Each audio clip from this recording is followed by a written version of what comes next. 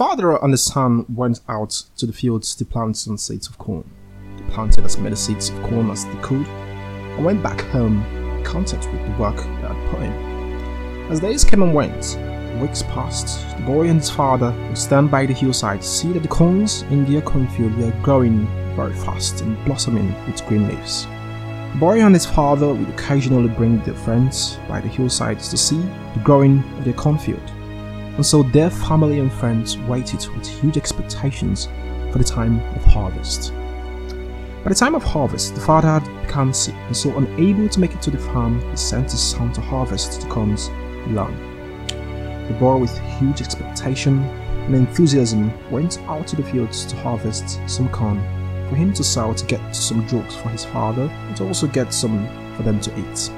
He was sure that the joy of the corn's yield would improve the father's condition. But unfortunately, on getting to the field, there were no ears of corns to be harvested. All there was the tall corns with green leaves. And so the boy angrily started to clear the whole field. But when he came to the edge of the field, he noticed a single corn stand that had produced an ear of corn. And so he plucked it, put it in his bag, and went back home angrily. On getting home, he explained to his father the disappointment, telling him about the cornfield and how it could only produce 1 ear of corn. His father pulled him aside, tapped him on the back, and muttered the words, "Growth is not about quantity, size, or beauty, but about value." As Ellen Glasgow said, all change is not growth, as all movement is not forward. One of the 6 basic human needs is growth. They need to evolve from one state to a higher and better one. The one basic principle that moves and characterizes all things is growth. For every living thing, you grow or you die. Life abhors the state of equilibrium. Stasis is literally death. There are 2 kinds of growth: inner growth and outer growth. The outer growth is the involuntary development of your biological body. Growth of your external resources, your network, and the likes. Inner growth is the development and expansion of your inner resources: knowledge, attitude, character, maturity. You can grow externally without growing inwardly, but you cannot grow inwardly without growing externally. James Cash Penny said, "Growth is never by mere chance. It is the result of forces working together." And Kevin Coolidge, re-echoing that, said, "All growth depends upon activity. There is no development physically or intellectually without effort, and effort means work. Therefore, real growth is intentional, and intentionality is realized in work." As Narayana Murthy said, "Growth is painful, change is painful, but nothing is as painful as staying stuck where you do not belong." At every point in your life, you don't belong to the current position that you found yourself. You need to constantly evolve, explore, morph, and adapt to stay afloat in life. And Ronald Reagan will tell you that there are no great limits to growth because there are no limits to human intelligence, imagination, and wonder. Most times we are pulled back from growing in life by the fear of the unknown, fear about what the future holds. And so we resist change and fight advancement.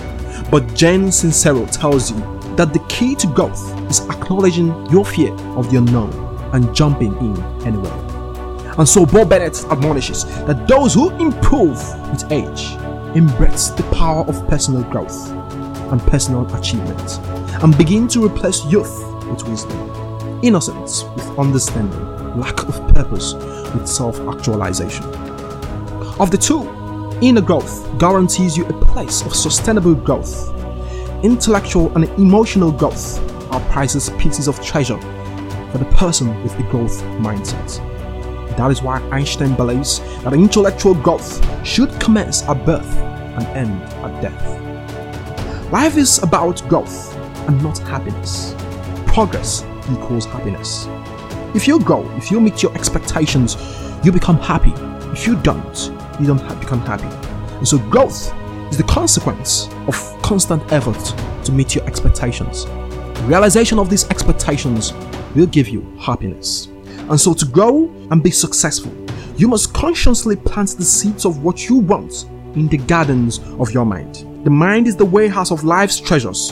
Don't be held in the trap of trying to make a living rather than designing a life.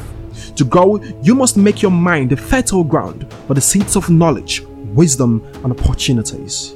You need to develop a sense of curiosity that inspires you to become an infinite learner. Kevin Kelly talks about the most important skill as the skill of learning to learn. You've got to learn how to learn, unlearn, and relearn, as the growing mind is a learning mind. Find a goal ground enough to challenge and push you beyond your current limits and discover your true potential. To go, you must design a magnificent obsession, because without obsession, there is no growth. Don't let your growth be a random growth. Don't let your growth be just about quantity, size, or beauty. But let your life be one that constantly adds value to the world. Only then will the true beauty of your being be manifested.